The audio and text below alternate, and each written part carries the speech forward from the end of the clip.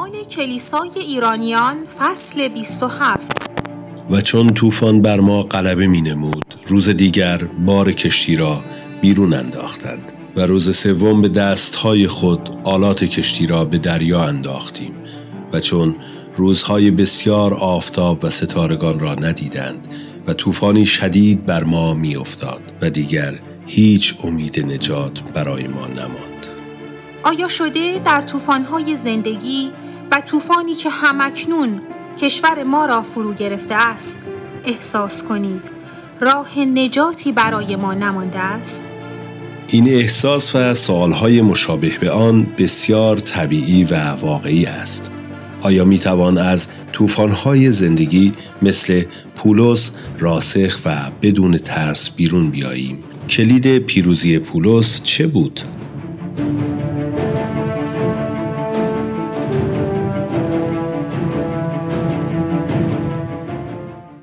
اعمال. صبح شما بخیر عزیزان. صبح بخیر، صبح بخیر، صبح بخیر، صبح بخیر. میشه به بغل دستی پشت سری خوش اومدید. به به به به، خدا رو شکر. خوش آمدید، خوش آمدید، خیلی خوش آمدید. من دعا میکنم عزیزان بیمار نشده باشن.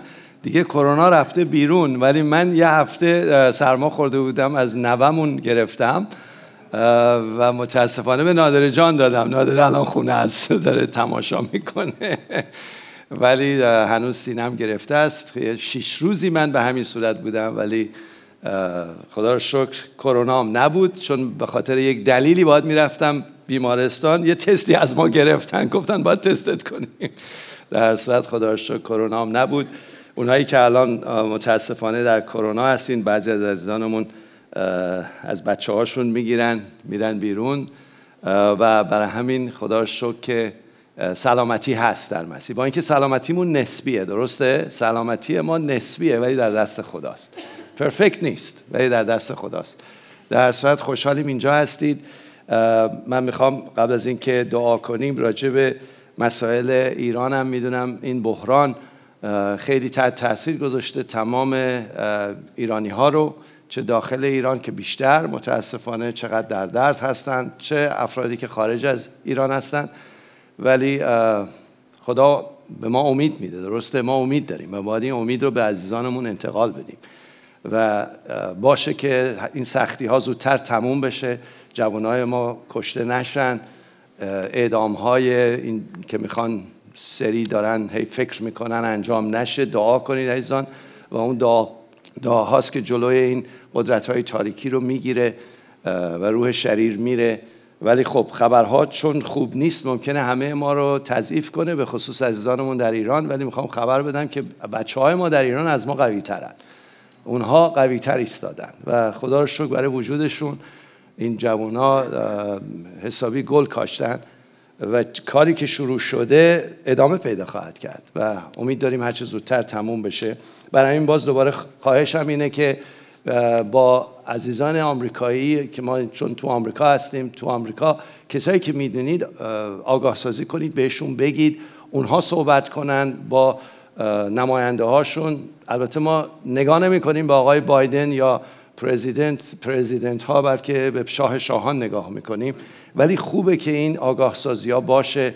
اگر جایی که خدا اجازه میده برید، من سعی میکنم روی زوم کسایی که هستن با آمریکایی ها هستن برن. مثلا دیروز بودم حدود 1 ساعت 2 ساعت اونجا باهاشون بودیم، حداقل بهشون بگیم راجع به این مطالب و اونها خودشون ادامه میدن و الان خوبه، داره صدا پخش داره میشه.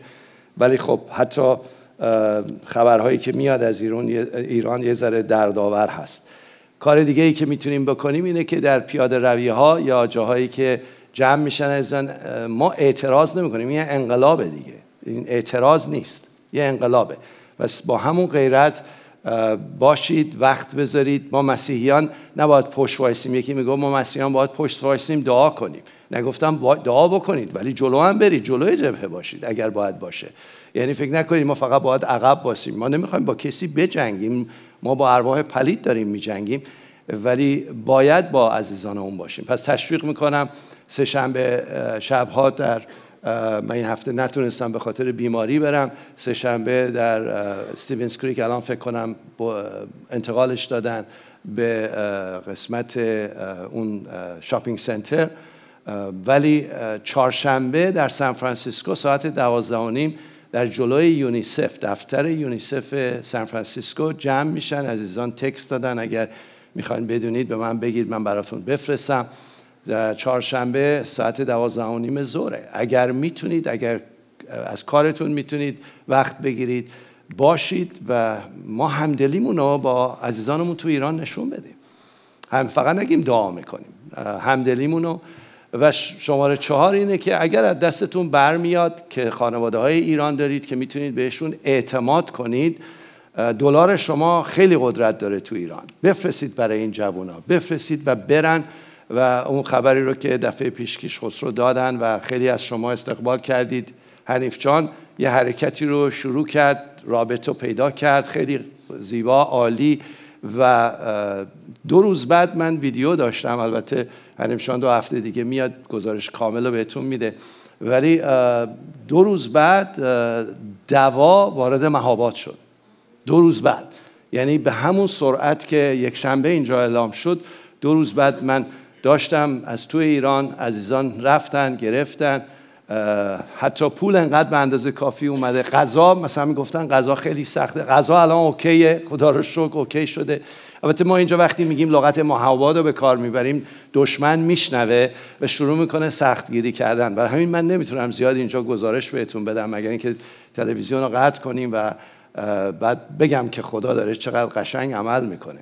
ولی به طور کلی بدونید کاری که دارید انجام میدید، اگر خودتون میتونید منتظر نباشید از یه فانل، از یه لوله، از یه جا بره، خودتون هم میتونید هدایت روح القدس با افرادی که امینتون هستن این کار رو انجام بدید. زنگ بزنید، بفرستید. صرافایی هستن تو ترکیه که دارن حتی بدون پول صرافی دارن این کار رو انجام میدن و چقدر خوبه، خدا رو شکر براشون. افتخار میکنیم حتی به صرافایی که برای بیزنس هستن دارن ملتشون رو خدمت میکنن. پس از دادن و سخاوت کوتاهی نکنید عزیزان، چون اونجا احتیاجات بالاست، به خصوص دوا، دارو خیلی اونجا، و این کسایی که ضربه میخورن بدناشون آسیب میبینه. دکترهای تو ایران هستن، همکاری دارن میکنن، به خصوص پرستارا. چقدر جالبه پرستارا، حالا نرید دنبال پرستارا، ای دولت که از هر چیزی استفاده میکنه، دارن میرسن به هم دیگه. خدا شکر. در اصل خواستم بهتون بگم خبرها با اینکه دردآوره ولی به طرف خوشی میره، چون ظفر نزدیکه. درسته؟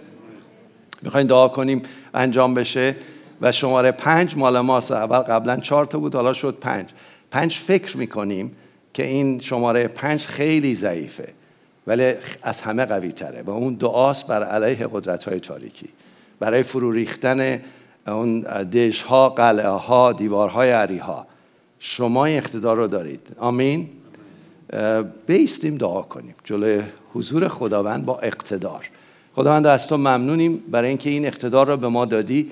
ما فقط حرف نمیزنیم، ما فقط شعار نمیدیم، موعظه نمی کنیم و فقط زبان عیسی نیستیم، بلکه میخوایم قلب و دست عیسی باشیم. میخوایم خداوند از ما استفاده کنی. همین الان که دعا میکنم به عزیزانم خلاقیت بده و افرادی رو جلو چشم اونها بیار، چه در داخل ایران که بتونن همکاری کنن، وقت بذارن. فقط نباشه 1 نفر، 2 نفر، 3 نفر، همه ما خداوند در این فعال باشیم. از ما استفاده کن، از سرمایه‌ای که به ما دادی استفاده کن. میدونیم اقتداری رو که به ما دادی عمل میکنه، پس هم صدا میشیم هم دعا میشیم. به ارواح پلید و روحی که پشت مذهبه و روحی که پشت اسلامه دستور میدیم ساکت شو. تو بچه‌های ما رو داری میکشی، سالهای سال این کارو کردی، دیگه روزهای آخرته. عزیزان نترسید، شما نباید از روح مرگ بترسید، از روح پشت مذهب بترسید.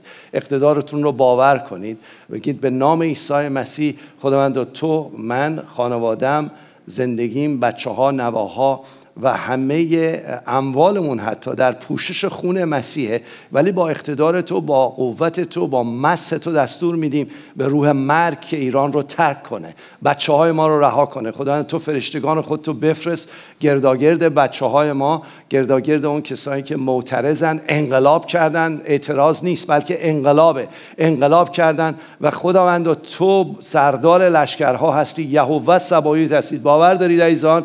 اعلام کنید که تو یهوه سبایوت سردار لشکرها هستی و تو عمل میکنی و تو میتونی ایران رو آزاد کنی. تو میتونی ارمیا 49 رو آیات 38-39 رو همین الان انجام بدی. ما به تو نمیگیم چیکار کن خداوند، ولی ازت میخوایم ایران رو محافظت کنی و آزاد کنی از دست این روح شریر. به نام عیسی مسیح آمین. آمین. باور دارید؟ خدا شکر. بفرمایید. خواهش میکنم. میریم دنباله اعمال رسولان. فصل چند هستیم؟ 27.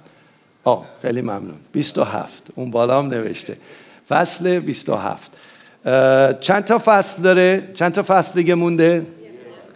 یک دونه. ولی در حقیقت یک دونه نیست، چون تازه فصل زندگی ما ادامه داره و میره جلو. برای همین ما ممکنه هفته دیگه تموم بگیم اعمال رسولان تموم شد، ولی اعمال کلیسای ایرانیان هنوز ادامه داره و خواهد بود. اعمال یک مسیحی ادامه داره به وسیله روح القدس، چون روح القدس تا روزی که عیسی مسیح برگرده داره روی زمین عمل میکنه و ما میخوایم در هدایت او باشیم. برای همین داستان این هفته رو اگر توجه کنید، یعنی داستانی که از اول بود، میخوام یه تصویر بزرگ دوباره بدم از هواپیما 20,000 پا دوباره وارد بشیم. اعمال کلیسای ایرانیان یا اعمال رسولان، اعمال در حقیقت روح القدس در میان ما و ما باید لوله های خالی باشیم. اگه یادتون باشه از فصل 1 که شروع شد، چه آیه کلیدی فصل 1 بود؟ فکر کنید ببینید چه آیه کلیدی بود. چی بود؟ میتونم ازتون از اون پشتا بشنوم؟ چه آیه‌ای بود؟ آیه 8 که شاهدان من خواهید بود. یعنی بزرگترین کاری رو که خداوند به ما دستور داد اول شاهد بودنه و بعد تو همون صحبت ها که در متی 28 خوندید، در لوقا میخونید، در یوحنا میخونید، پس رفته و مرقس میخونید، پس رفته همه امت ها را شاگرد من سازید، به جمیع خلایق موعظه کنید. بله اینها هست، ولی در اول شاهد بودنه. در اول حالا شاهد چیه؟ شاهد اینه که مثل مسیح ما در مسائل، در مشکلات، در بحرانها، حتی در بحرانهایی که وجود داره مثل مسیح توش بیرون بیایم، نمونه باشیم. در هفته پیش از کشیش شنیدیم حتی در دادگاه، پولس در دادگاه ها رفته، کتک خورده، کشتی شکسته شده، سنگسار شده. نه اینا رو همه رو یادتونه. پولس رسیده به جایی که واقعا این جنگ رو داره در سالهای آخره. ما الان فصل 27 هستیم و در حقیقت سالهای سال گذشته، بین 20 تا 27 سال گذشته 20 تا 27 سال، یعنی حدوداً 25 سال 24 سال گذشته. ما الان رسیدیم از فصل 1 به این فصل و فصل 27 هستیم و تاریخ امروز چیه عزیزان؟ نوامبر چنده؟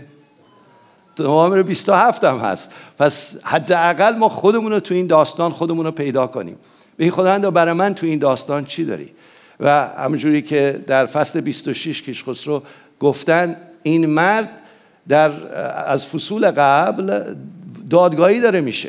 توی دادگاه چند تا دادگاه رفته تا اینکه الان میخوان سوار کشتیش کنن بفرستنش روم. چند تا دادگاه رفت؟ چند مرحله دادگاهی شد؟ 3 مرحله دادگاهی شد.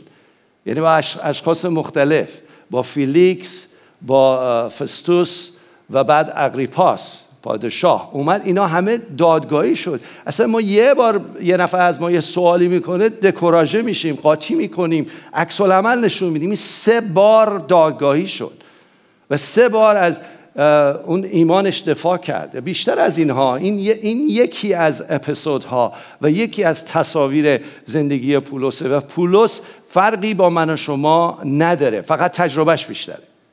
فرقی با من و شما نداره. همان مسح و اقتداری که در پولس بود در من و شما هم هست و همان دنیایی که پولس زندگی میکرد ما هم هستیم. یه ذره فقط زرق و برقاش و پکیجاش عوض شده. شیطان همون شیطانه، قدرت‌های تاریکی همانه و دنیا همونه ولی این مرد در این مسیر داره به ما یک چیزهایی یاد میده. تنها او نیست بلکه شاگردان دیگه هم بودن. تو اعمال رسولان رو همینجوری نخونید و برید و بگی خب من خوندیم یه چیزی رو خوندیم رد شدیم. بذارین هر صفحش، هر لغتش، هر کلمش برای من و ما یک تبدیل باشه. اون موقع است که تو شما میتونید در بحران‌های شخصی درست راه برید، زندگی‌های زناشوییتون رو حل کنید، میتونید مسائل بچه‌هاتون رو حل کنید، میتونید شما بعداً نوه‌هاتون رو حل کنید و میتونید کار و زندگی و کلیسا رو مسائل رو حل کنید. تو بحران‌ها بدونید که بیفتید و هی بالا برید و مثل امواج متموج کلام خدا میگه باشیم، خیلی راحت از توش رد شیم و این مرد داره اینا رو نشون میده. میگم هیچ فرقی بین پولس و من و شما نیست. باز دوباره تجربهش از من و شما بیشتره، تجربه های ایمانیش بیشتره و شما نذارید بیاین کلیسا و برید و فقط به یک شنبه باشه. خب ما یک شنبه اومدیم دیگه یه چیزی شنیدیم و بعدم به به چه چه رفتیم نه، بذارید بره تو وجودتون. این خداوند منو آوردی اینجا، من خودتون اومدید، انتخاب خودتونه، میتونستید خونه باشید، میتونستید اصلا بگید فراموش کنید. نه، اومدید که خداوند در من و شما تحول ایجاد کنه. اومدید که اعمال رسولان 1:8 انجام بشه. اومدیم که شاهدان عیسی باشیم. اومدیم که روح خدا در ما عمل کنه. اومدیم پدر آسمانیمون رو پرستش کنیم. اومدیم مثل او نمونه و نور جهان و نمک جهان باشیم. پس این وقت رو غنیمت بشمارید. ببینید همین الان که من حرف میزنم خداوند در من تحول ایجاد کن. از این فصل به من یه چیزی، یه لغت یاد بده، یک جمله یاد بده، یک تصمیم گیری منو تو هدایت کن. اجازه بده من یاد بگیرم از کلام تو. کلام مکتوب تو برای من امروز مکشوف بشه. این کلام مکشوف برای من متجسم بشه که من ابزار دست تو باشم، من در خانه نمونه تو باشم و من در کلیسام نمونه باشم، توی شهرم نمونه باشم و برای ایران و ایرانی نمونه باشم. عزیزان زندگی ما برای خدا خیلی ارزشمنده و میخواد از تک تک ما استفاده کنه. چند نفر باور دارن؟ باور دارید؟ اونایی که باور دارید بگی خدا در من استفاده کن و به قدرت‌های خودتون فکر نکنید، به روح خدا که در شماست، به اون مس و اقتداری که خدا در شما کار گذاشته نگاه کنید و فقط فیلترهای مغزی ما، افکار ما، باورهای ما باید عوض شه و باید شادمانی بیاد. نذارید رخوت و خستگی وارد زندگیتون بشه. اون آمپرسنج شادیتون رو همیشه چک کنید، بگید کجاست، چرا من الان امروز شاد نیستم. تست کنید خودتون رو بدون محکومیت، بدونی که خودتون رو بکوبید، همسرتون رو بکوبید، بچه‌هاتون رو بکوبید، کلیسا رو بکوبید، شبانانتون رو بکوبید. این خداوند در من چرا این شادی نیست؟ شادی حق بچه‌های خداست. شادی رو خداوند خریده. اگر نیست یک افکاری در افکار ما هست که جلوی این شادی رو میگیره. یه چیزی هست که جلوی منو میگیره، نمیذاره که این شادی که در وجود منه از صورتم نمایان بشه. آیا این شادی در شما هست؟ چند نفر باور دارن این شادی در شماست؟ باور دارین؟ میشه به قول برادر کامران به صورتاتون بگید تو وجود من هست؟ میشه برادر کامران بگن که تو وجود ما شادی هست و واقعا هم شادیه. و اگر چیزی جلوشو میگیره این فیلترهای افکار ماست، این چیزایی که در درون ماست، دیگران نیستن. اینقدر سر مردم قور نزنیم بگیم این اینجوری شد، این اینجوری. هر کاری داره سر ما میاد سر خودمون اجازه دادیم، حتی قدرت شیطان، حتی کارهایی رو که شیطان داره تو زندگی ما میکنه ما بهش اقتدار دادیم. برای همین تو این فصل نگاه بکنید. بریم به آیه، میخوام از فصل 26 نگاه بکنید. کتاباتون رو باز کنید، همه کتاباتون رو باز کنید، زیر صندلی‌ها هست. میخوام سمعی و بصری باشه. من 15 دقیقه فقط مقدمه گفتم. سمعی و بصری باشه و نگاه بکنید، آیات رو ببینید، آیات مکتوب رو ببینید. برید فصل 26، برید آیه 28 رو نگاه بکنید، از اونجایی که خسرو موعظه میکردن. دادگاه آخره، سومین دادگاه. اغریپاس که پادشاه بود، من از ترجمه عصر جدید میخونم، آیه 28. اغریپاس به پولس گفت خیال میکنی که به این زودی میتوانی مرا مسیحی کنی؟ یعنی توی دادگاه بود ولی هدف پولس اون بود که اغریپاس و زنش برنیکی نجات پیدا کنه. تو دادگاه بود. بعد اونم خیلی تیزه زود میگه میخوای منو مسیحی کنی؟ پولس میگه از خدا میخواهم که دیر یا زود نه تنها حضرت عالی بلکه جمیع کسانی که امروز سخنان مرا میشنوند مثل من شوند. البته نه مثل من در زنجیر، بلکه مثل من نجات پیدا کنند. ببینید موقعیت این شخص رو در نظر بگیرید. تو دادگاه ها، تو مشکلات، تو سختی ها، تو پستی و بلندی ها، حواسش به اینه که مسیح در او مردم رو لمس کنه. حواسش به اینه که یه نفر نجات پیدا کنه. اون مسئله نجات مردم جزو خصوصیات عیسی مسیح در ماست. محبت کردن به مردم و نجات مردم جزو خصوصیت اول عیسی مسیح. اگر در این روحیه نیستم و مشکلات، سختی ها، بحران ها منو خفه میکنه، یاد بگیرم چجوری مثل پولس عمل کنم. یاد بگیرم چجوری تو سختی ها و مشکلات حواسم باشه که مأموریت من روی زمین چیه. مأموریت و شغل اول من روی زمین چیه؟ فهم کنید شغل اول شما روی زمین چیه؟ مأموریتتون چیه؟ میشه فکر کنید بگید؟ یکی دوتا بلند بگید.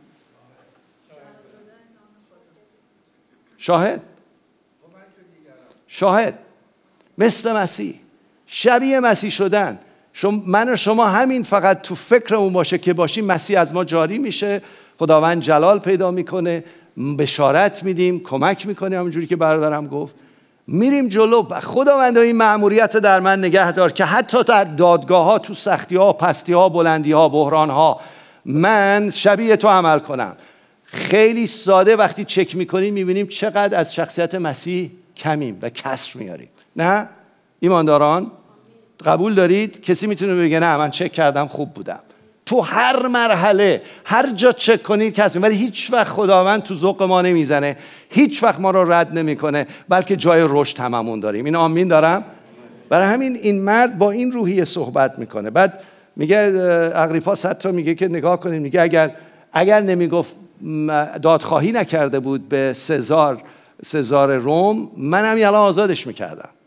یعنی تو فکرش این بود که این کاری نکرده، ولی چون دادخواهی کرده بود مجبور بودن از نظر قانون روم بفرستنش به طرف سزار. داستان فصل 27 از اینجا شروع میشه. تازه این همه بحران و سختی و مشکلات برای پولس بوده، باز هنوز جلوی راهش هست. دفعه پیش من که اینجا خدمتتون بودم گفتم وقتی خدمت شما قوی و قوی تر میشه و اون خواندگی و مأموریت شما بیشتر و بیشتر میشه، به خصوص کسایی که تو این مأموریت آگاه هستید، خطرها و دردها و مشکلات و حملات بیشتر میشه. الان خونده شده که بره کجا عزیزان؟ پولس الان از سیدون نمیدونم اورشلیم طرف پایینه، در اون جزیره است، در اون قیصریه است. در حقیقت قیصریه بود. بعد باید بره کجا؟ به روم. بره پیش کی؟ سزار. راجب چی صحبت کنه؟ راجب عیسی. واو، خدا اجازه بده ما بریم یه بار جلوی آقای خامنه‌ای راجب عیسی صحبت کنیم. البته میدونم نگاه میکنه بعضی وقتا بابا ولشون کن اینا رو. نه، دعا میکنم به نام عیسی مسیح بشنوی که عیسی خداوند است و توبه کنی و اجازه بدی ایران و ایرانی آزاد بشه. بله، داره خونده میشه که بره اونجا، خونده میشه که بره. برای همین جنگ ها شدت پیدا میکنه، سختی ها شدت پیدا میکنه. اگر تو زندگی جنگی نداری، همه چی آرومه، داری میری و میای و به قول معروف همش هواییه، به قول معروف، بدون کاری برای خدا نمیکنی. و اگر هم مشکل و سختی داری، همه رو سر شیطان ننداز. آگاه باش چجوری از این مشکلات بیرون بیای و پیروزی ها رو بگیری، چون خدا مأموریت بزرگی برای من و شما داره. و بدونی که خسته بشید، بدونین روح القدس در شما هیچ وقت خسته نمیشه. برای همین به این روحیه میرفت. و آیه اول نگاه میکنید، چون مقرر شد که به ایتالیا برویم، پولس و چند زندانی دیگر را به یوزباشی از سپاه اغسطس که اسمش چی بود عزیزان؟ نگاه کنید به من بگید. یولیوس بود، دادند. این سروان پولس رو میگیره، وظیفه داره که سالم برسونتش به اغسطس، وظیفه داره. و یه سری دیگه زندانی هم داشته و تاریخ میگه، مفسرین میگن اون زندانیایی که داشته محکوم بودن. و اونایی که محکوم بودن یعنی چی؟ یعنی باید میرفتن پیش روم، توی روم، و در اون میدونها گلادیاتورها اونها رو جلوی مردم میکشتن یا جلوی شیران میافتادن. اونا محکوم بودن، ولی پولس هنوز محکومیتش ثبت نشده بود، یعنی تثبیت نشده بود. برای همین این یولیوس میدونه، داستان رو میدونه، خبر رو داره، چون اون مکتوب رو میگیره که باید چیکار بکنه. برای همین یولیوس مردی بوده که میدونسته ایشون سیتیزن یا شهروند رومیه، بهش احترام میذاره، به خاطر شهروند بودنش احترام میذاره. مثل بقیه اون قاتلا و دزدا و آدم کشا رفتار نمیکنه. و اگه نگاه کنید اجازه میده آیه 2 ارسطرخوس از اهل مکدونیه همراه اونها باشه. آیا فقط ارسطرخوس همراه سوار این کشتی میشه با پولس یا کسی دیگه هم هست؟ پولس ارسطرخوس رو اجازه میده. از ایمانداران کسی دیگه هم هست؟ آفرین، لوقا. چون لوقا داره مینویسه، میگه رفتیم با هم بودیم، پس حداقل 2 از ایمانداران هستن، همراهش هستن. چه ایمانداران خوبی دارن، با دوستشون، شبانشون، خادمشون دارن قدم میزنن، دارن تو سختی های اون میرن، دارن تو بحران میرن، دارن تو کشتی شکسته میرن، ولی با همن، متحدن، تنها نمیگذارن.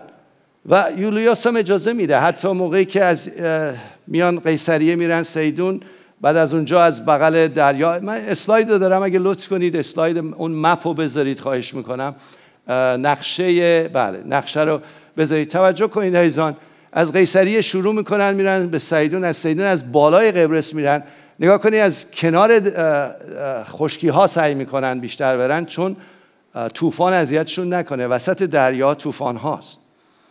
به خصوص داره زمستون نزدیک میشه. اگر خونده باشید میگه از وقت روزه گذشته، از وقت، یعنی زمان رو داره لوقا میگه، داره به طرف زمستون میره، طرفای آخر اکتبر، داره به نوامبر میره، یعنی درست همین زمانهای ماست، زمان نوامبر. و توی الان هم حتی تو مدیترانه از این در زمان زمستان طوفان‌های زیادی انجام میشد. خب الان کشتی‌ها و کروز شیپ‌ها خیلی قوی‌ان، اصلا بزرگن، آهنینن، نمیدونم اینن، فولادی‌ان و سیستم‌های جدید درست شده، طوفان‌ها از سرش زیاد نمیذاره. ولی کشتی‌هایی که داشتن میرفتن کشتی‌های چوبی بودن، حتی سایزهای مختلف، اندازه‌های مختلف، و برای همین میبایست در تمام طول زمستان میرفتن کشتی‌هاشون رو یه جا نگه می‌داشتن. حالا چرا اینا رو من به شما میگم؟ میخوام سوار کشتی بشیم و موقعیت رو بدونیم، موقعیت‌های زندگیمون رو بدونیم. تو کشتی زندگیمون وقتی قدم میزنیم حداقل از نظر دنیایی بدونیم که چه اتفاقاتی امکان داره بیفته. همش نگیم خدا خدا خدا خدا خدا میکنه دیگه، ما میریم خدا میکنه. نه، باید آگاه باشید. اگه داری مسافرتی میکنی، اگه داری از پناهجو هستی، داری از یه جایی به یه جای دیگه میری، بپرس، سوال کن، ببین بابا حتی هوا چطوره، میخوای بری یه جای دیگه هوا چطوره، یه کتی درست بپوشی. برای همین اینا رو من دارم میگم، اینی که این آگاهی‌ها داده بشه و پولس از این آگاهی‌ها خبر داشت. چرا؟ چون با تجربه بود. پولس حتی در دوم قرنتیان فصل 11 آیه 25 میگه 3 بار کشتی شکسته شدم. 3 بار. یعنی این سفرهایی که رفته، این سفر 4م، سفر دریایی پولسه. قبلا هم زمینی و دریایی میرفت و تمام این راه رو باید بره و برسه به روم. اون قسمت مالتا که میبینید در هفته دیگه صحبت خواهیم کرد و از اونجا وارد روم خواهد شد. باید این سفر رو بره. آیا شما برای سفر روحانیتون تجهیز هستید؟ آیا اصلا میدونید کجا میرید؟ آیا میدونید دنیا در چه موقعیتیه؟ دور و بر شما، خونه شما. اقلا یه سری آگاهی ها رو بگیریم. این خداوند، من این آگاهی ها رو میخوام، به من یاد بده. برم بپرسم از یه نفر، بپرسم، دفترچه‌تون رو وردارید برید بپرسید تو این مسیری که من دارم میرم، تو این مسیر زندگی جلوی من چیه؟ جوونا واقعا گوش بدید. این کسایی که دور و برتونن، پدر مادرها، تجربه دارن. درسته ممکنه حتی ایمان به مسیح نداشته باشن، ولی شما فیلتر کتاب مقدس رو دارید. بپرسید، تجربه رو یاد بگیرید از دیگران. میخوای کار بکنی، برو برای کارت چندین نفر رو که بودن رو بپرس. من میخوام اینجا اعتراف کنم، من توی کارم تو آمریکا متاسفانه از کسی نپرسیدم، ضررهای زیادی کشیدم. به خاطر غرور من بود. به خاطر غرور من بود. اینا خیلی موفق‌تر و پیروزتر میبودم. از یه نفر میپرسیدم. عزیزان بپرسید، بدونید، آگاهی ها رو جمع کنید، مجهز بشید برای سفر روحانیتون. چند نفرتون میدونید مسائل زندگی روحانیتون چیه و باید چی رو یاد بگیرید؟ چند نفرتون تایید نجات رو دارید، ولی آیا میدونید جنگ های روحانی چیه؟ شفا آزادی چیه؟ چند نفر 4 عمل اصلی رو میدونید؟ 4 عمل اصلی زندگیتون رو میدونید؟ این 4 عمل اصلی چیه بردکامی میگه؟ البته ما اینا رو اسمگذاری کردیم، ولی این 4 عمل اصلی اجازه میده شما بحران‌های زندگی تو حل کنی. اگر نمیدونی 4 عمل اصلی زندگی چیه، خب سوار کشتی شدی، طوفانم میاد، دیگه میاد. بعد هم میگه آه خدا چرا این شد؟ میگه بابا من اینا رو از اول بهت گفتم، در کلامم گذاشتم. تجهیز شو. میخوای ازدواج کنی، برو مشاوره بگیر. میخوای نمیدونم یه کاری شروع کنی، برو مشاوره بگیر، برو یاد بگیر. و این غروره که نمیذاره ما از مردم. من خودم غروره نمیذاره. من چقدر حتی میلیون ها باختم به خاطر غرورم. بزرگش ببازم به خاطر غرورم. عزیزان جوونا بگیرید. من حالا دیگه سنم گذشته، من الان خودم رو آویزون میکنم به هر کسی، دفترچه‌ام ور میدارم روی بچهای 37-8 ساله‌ای که دارن خدمت میکنن، میشینم سر کلاسشون. یاد بگیریم، مجهز کنیم خودمونو که ببینیم توی زندگی کجا داریم میریم، چه طوفان‌های جلوی ما هست و فقط طوفان میاد چه عکس‌العمل‌هایی باید نشون بدیم. خوبه که در این فکر باشیم و بتونیم از این پیروزی‌ها بریم جلو. و این یولیوس خیلی جالبه، انقدر این شخصیت پولس نمونه است که یولیوس بهش اعتماد میکنه، میفرستتش. موقعی که میرسن به اونجایی که کشتیشون رو عوض کنن، اجازه میده بره و دوستاش بیان مایحتاجش رو برآورده کنن. آیا ما طوری زندگی میکنیم که حتی دشمن و زندانبانمون به ما اعتماد کنه مثل یوسف؟ آیا طوری هستیم، نمونه هستیم که حتی جاهای سخت و سختی‌های زندگی مردم میگن این چقدر آرومه، این چقدر در کنترل زندگیشه؟ البته ما میدونیم در کنترل روح القدس هستیم، ما در هدایت روح القدس هستیم، ما مسیرمون روح القدس. آیا این هست؟ یه اسلاید دارم، اگه اینو بذارید، اسلاید اول اگه لطف کنید بگذارید. در امثال سلیمان فصل 16 اگه لطف کنید عزیزان منم در ایران، میگه چون راههای شخص پسندیده خداوند باشد، دشمنانش را نیز با وی به مصالحه میآورد. وقتی شما در مسیر خدا قدم میزنی و درست رفتار میکنی، حتی دشمنان با صلح و سلامتی باید رفتار میکنی. خیلیه، این پیروزیه. این پیروزی ها را پولس داشت. یعنی با چه اقتداری، با چه آرامشی، با چه قوتی داشت سوار کشتی میشد. خبرم نداشت که این الان دوباره اینم کشتی شکسته شماره 4 خواهد شد. ولی با چه اقتداری، با چه روحیه‌ای، با چه فروتنی، با چه شادمانی. خداوند ما رو دعوت میکنه برای این زندگی که توی سختی ها و بحران ها ما چه عکس العملی نشون میدیم. توی بحران هایی که توی ایران داره اتفاق میفته و دارن عزیزان ما رو میزنن، ما هم خشم میگیریم، ما هم عصبانی میشیم، ما هم ببخشید مثل بعضیا فوش میدیم، مرگ بر میگیم، نمیدونم این شود اون شود میگیم. یا نه، ما امید داریم، ما هدف داریم، ما میدونیم که روی صخره ایستادیم. اینا یه چیزاییه که باید امروز تو خودتون حلاجی کنیم. من فقط میگم، کلامو میگم، دارم تشویقتون میکنم. برای همین میگه به میرای، اون اسلاید اگه دیده باشید، به میرای دوباره برگردیم اون تصویر، میرسن کشتیشون رو عوض میکنن، یک کشتی بزرگتر سوار میشن. کشتی بوده که از اسکندریه یا مصر داره میره به طرف، از اونجا اومده، اونجا عوض میکنن، کشتی بزرگتریه و سایز این توی تفسیرها و توی تاریخ اون زمان نوشته شده 40 فوت عرضشه، 140 فوت طولشه. حالا چرا من اینا رو میگم؟ 40 فوت عرض میشه از این ستون تا اون ستون در خروجی. نگاه کنید، در خروجی اون ستون عرض انقدره. کشتی رو در نظر بگیرید، ما توشیم. طولش میره از اینجا بگیرید، میره این دیوار رو رد میکنه تا آخر سالن مشارکت. سایزش انقدره و زیرش پر گندمه، دارن گندم میبرن برای روم.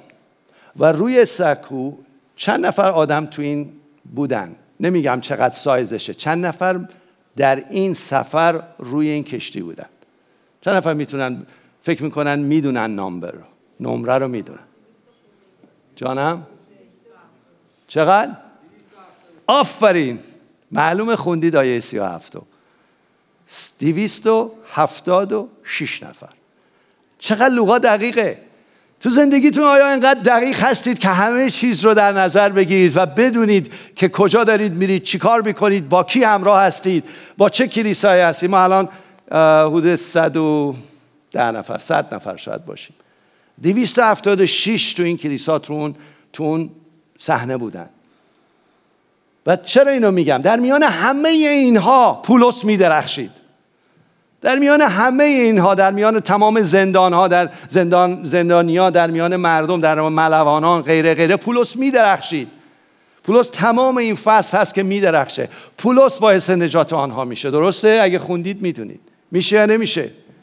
چند نفر خوندید که با نصیحت درست، با دادن راه حل درست باعث آزادی اونها میشه.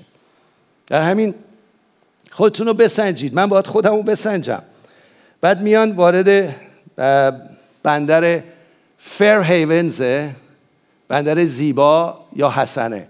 زیادم زیبا و حسنه نبود، اسمش فیر هیونزه. میان اونجا، دیگه زمستون شده. باید یه کاری انجام بدن، ولی میگن اینجا جاش نیست ما بمونیم. پولس بهشون میگه نریم، خطر جلومونه و حتی خطر جسمی و جانی وجود داره. چرا این حرفو میزنه؟ چون سابقه کشتی شکسته شدن رو داشته. ما باید گوش بدیم به افراد، ببینیم، هوشیار باشیم. ولی یولیوس متاسفانه اینجا گوش نداد. رئیس کشتی گوش نداد. گفتن نه ما میریم، اولا اینجا نمیتونیم بمونیم. تا حرکت کردن، روز اول داشتن درست میرفتن، روز دوم یهو طوفان اومد. میگه اورکلیدیوس، بذاریم ببینم اسمش چیه، تو ترجمه قدیم نوشته که طوفانی شدید آمد و این طوفان، بذارید من از اینجا نگاه، کی میدونه این اسم رو؟ اورکلیدیون، یعنی باد شمالی اومد. اسمش رو اینجا فقط نوشته. باد خیلی شدیدی اومد. تو زندگیاتون آیا باد شدید، طوفان شدید، بحران شدید هست؟ شاید نباشه الان، ولی خواهد آمد. من نه لعنتتون میکنم، نه نبوت غلط میکنم. خواهد آمد. اورکلیدیون جلوی همه ما هست.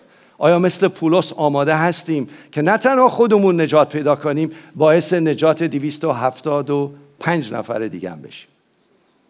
درسته 276 بودن دیگه، نه؟ پس باعث نجات 275 نفر دیگه هم بشیم. آیا هست؟ آیا ما طوری زندگی میکنیم که باعث نجات خانوادهمون بشیم؟ اینا تستاییه که ما باید، چه تستاییه تو این طوفان‌ها و این طوفان‌ها چه اتفاقی میفته؟ میخوام یه آیه رو باز کنم، آخر موعظه رسیدم. این آیه رو باز کنم در یعقوب فصل 1 آیه 2 3 4. چند نفر این آیه رو از من بارها تازگی شنیدید یا یک بار حداقل شنیدید؟ چند نفر؟ میتونم دستتون رو ببینم؟ لطف کنید دستتون رو بلند کنید. اونایی که شنیدید از من اینو خیلی دارم نه تنها زندگی میکنم، دارم هر روز میخوام توش زندگی کنم و میخوام توش برسم به آخر آیه 4. برسم به آیه 4. خواهش کنم برای ایران هم بذارید عزیزان، برای او خارج بذارید. شما درستید مریم جان، دنی جان بذارن. میگه ای برادر من، ای خواهران من، فرق نمیکنه وقتی در تجربه های گوناگون مبتلا شدید. یعنی چی؟ در بحران ها، سختی های زندگی، کشتی ها، طوفان شد، طوری شد که روز دوم تمام، یعنی بیشتر قلعه ها، نه همشو، بیشتر قلعه ها رو خالی کردن. بعد روز سوم تو این طوفان ابزارشون رو ریختن، چون سنگین نباشه بزنه غرق بشن، سبکتر باشه کشتی. چند تا از مسائل زندگیمون رو تو سختی ها، تو مشکلات دیدیم که بار زیادیه واسمون. بار زیادیه. یک سری چیزای دنیوی، یک چیزای وصل شدیم، رفتیم خودمون رو زیر قرض گذاشتیم، تو سختی افتادیم و غر میزنیم به دنیا و خدا. بابا خودت رفتی یه دونه ماشین نمیدونم دولوکس خریدی، داری $1200 قرض میدی. تو آمریکا دارم میگم، خودت کردی. این ماشین خیلی ساده میتونستی بخری، لزومی نداشت بری یه چیز لاکچری بخری که زیر قرض باشی که یهو کارت بیکار میشه. وای وای وای ورشکست شدم، وای وای وای الان بی خانمونم، خانواده این و اون به من برسید. اگه یه چیزای زائد باید تو زندگیت بره، که بتونی سبکبال باشی، بتونی تو طوفان‌های زندگیت بری. و چه چیزهایی تو زندگی من و شما هست که سختی‌ها و مشکلات و فکرها و چیزهایی که از قدیم اومده، کوله باری که پر سنگه، پر سختیه، داریم حمل میکنیم که وقتی رسیدیم به طوفان دیگه این سنگینی نمیذاره من از آب بیرون بیام. میدونم وقتونو زیاد گرفتم، ولی این داستان خوب، متاسفانه دردآور و خنده آوره. سال 1897 میلادی یک کشتیگیر ترک مال ترکیه، اسمش رو اشتباه نگم، هست اسماعیل ابراهیم. بذار اینو دقیق ببینم اسمش رو دارم درست میگم. اسماعیل ابراهیم. بله، بذار من این رو، بله اسمش هست، معذرت میخوام، یوسف اسماعیل. این حقیقت میتونید چک کنید، درست هم هست.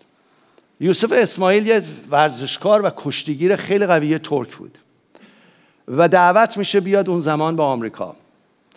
اسم ایشون بود مخوف، وحشتناک، قوی، خیلی قوی بود، لقبش بود مخوف. بعد میاد با یه کشتیگیر آمریکایی به نام لوئیس، که ایوان لوئیس، که اسم این آقا هم بود خفه کننده. پس مخوف با خفه کننده میخواد بجنگه و پیروز بشه. حالا چرا اینا رو برادر کامیل میگی؟ تو زندگی کسایی هستن میخوان خفت کنن، کسایی هستن میخوان مخوفن تو زندگی.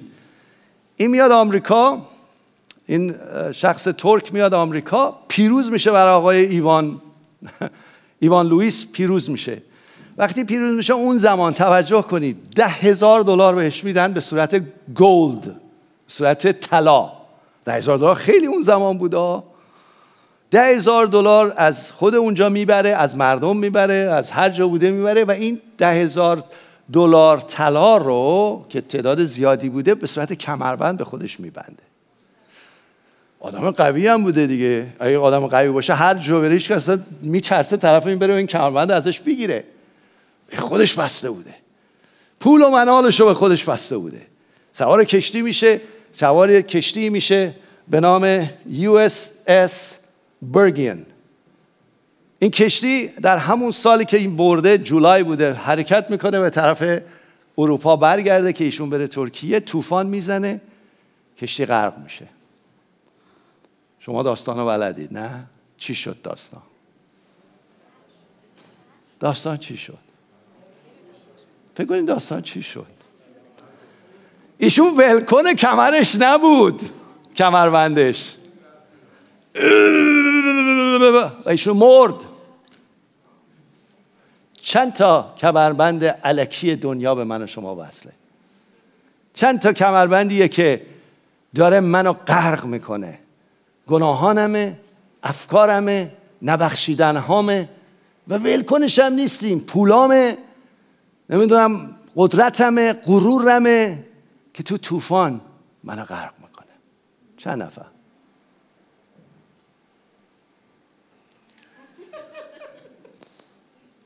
بیستیم دعا کن.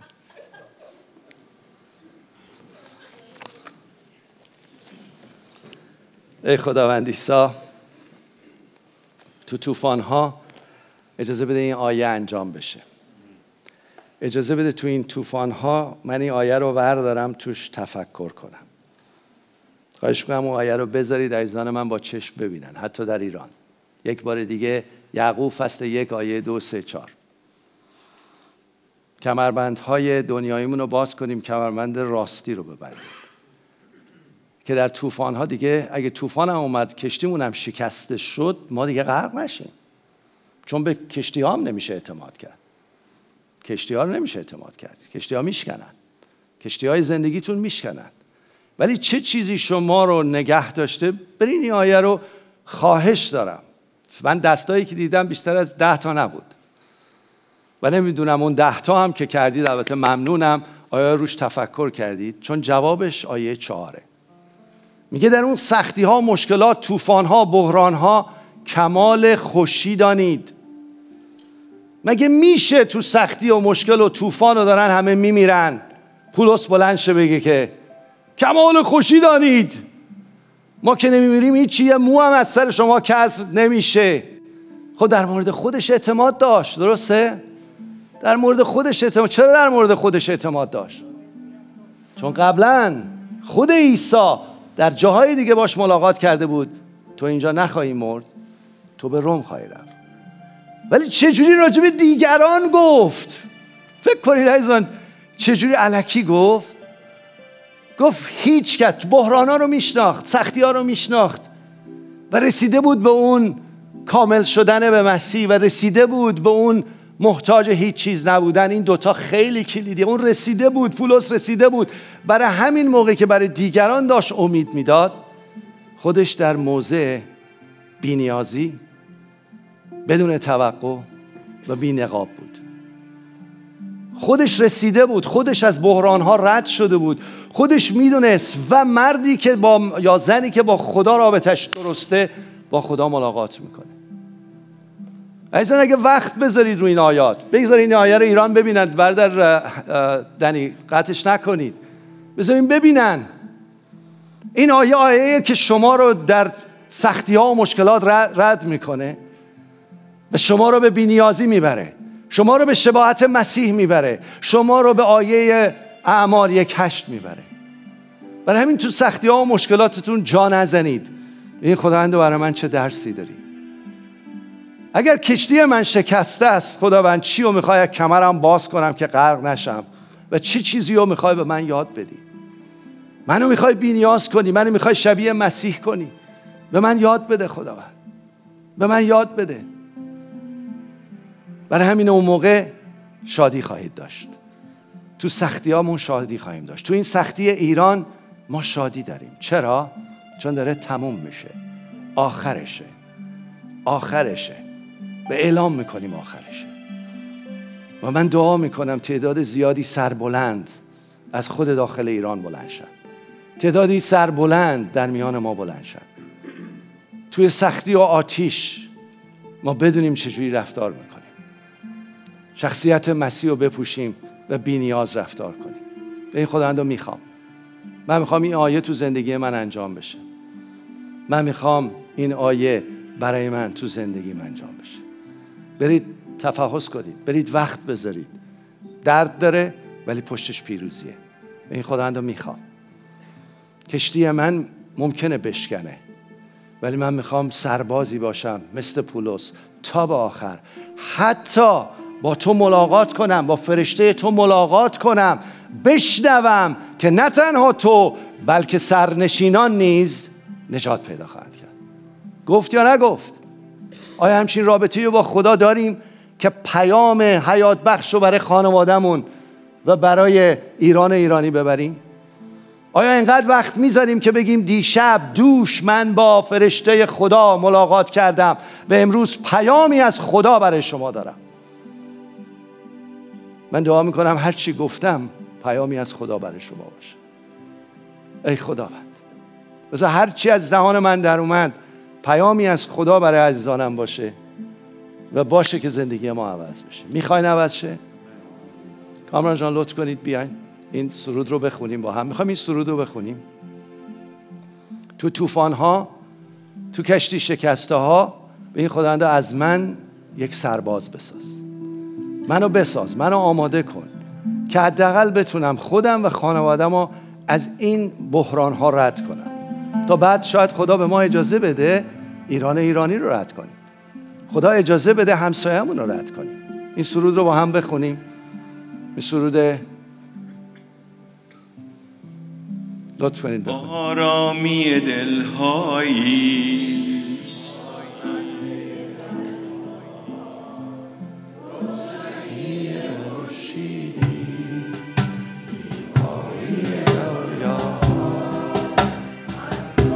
آیا از خداوند امنیت داریم یا از پولمون؟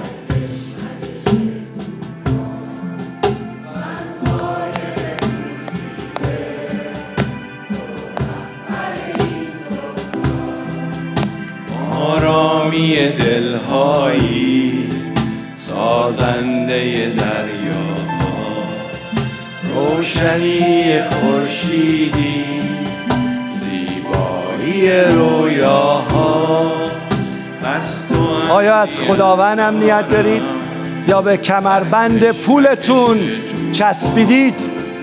من قایق پوسیده ای خداوند، تو رهبر این سکان، تا مقصد آزادی. برای خودم، فرزندانم، همسرم و ایران و ایرانی سرباز تو باقی میمانم. اگه دارید اینو میخونید بدونید خدا داره میشنوه، فرشتگان دارن گوش میدن، شیاطین دارن میلرزن. اگه میگی از دل بگو. آیا میمونی تا به آخر سرباز؟ پس مجهز شو، مجهز شو. کمربندهای الکی تو باز کن و کمربند راستی خدا رو ببند. مجهز شو، مجهز شو.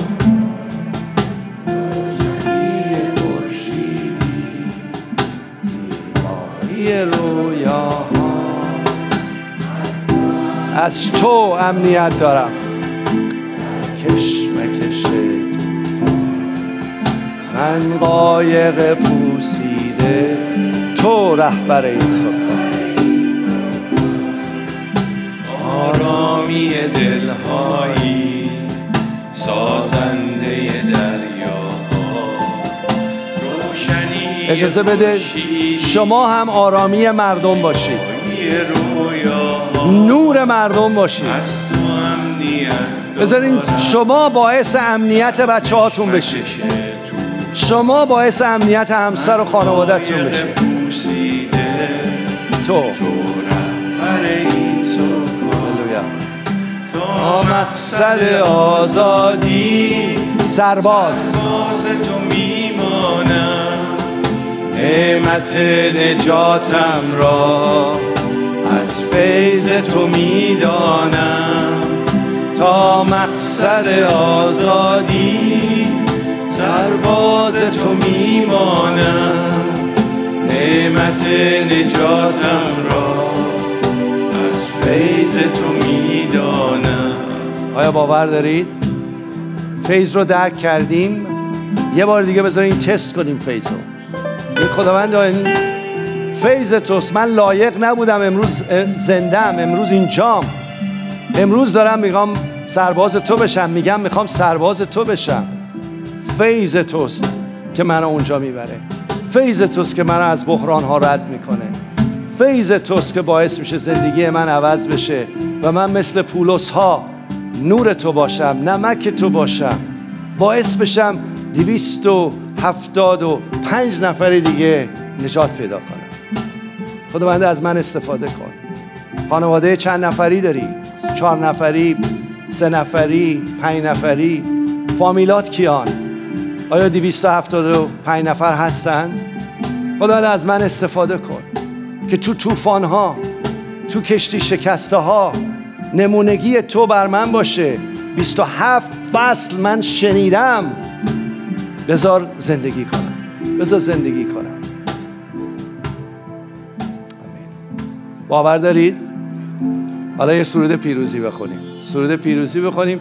قراره تعمیدم داشته باشیم. تعمیدم داریم. خدا رو شکر برای وجودشون، برای خدا ایستادن. سرود پیروزی. از اینجا هم بیرون میرید با پیروزی برید، نه با غم، نه با درد، نه با کمربندهای طلایی.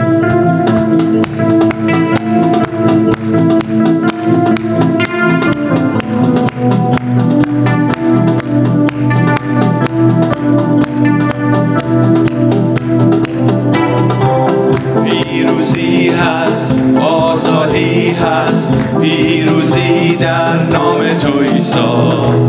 پر جلال است، پر قدرت هست، پر جلال تنها نام تو عیسی.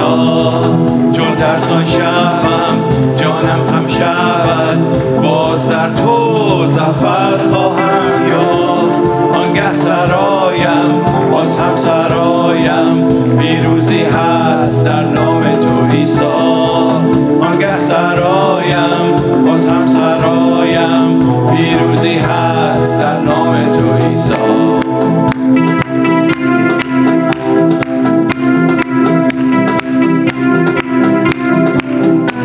دارید ما در پیروزی زندگی میکنیم؟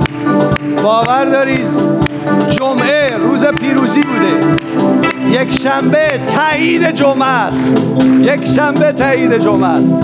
آزادم من از اسارت، آزادم در نام تو عیسی. با امید و شادمانی ستایم تنها نام تو عیسی. در تنهایی ها، در دلتنگی ها، به نام تو دعا خواهم کرد. آنگه سرایم باز هم سرایم پیروزی هست در نام تو عیسی. آنگه سرایم باز هم سرایم پیروزی هست در نام تو عیسی. هللویا. تشریف داشته باشید این تعمید رو ببینیم.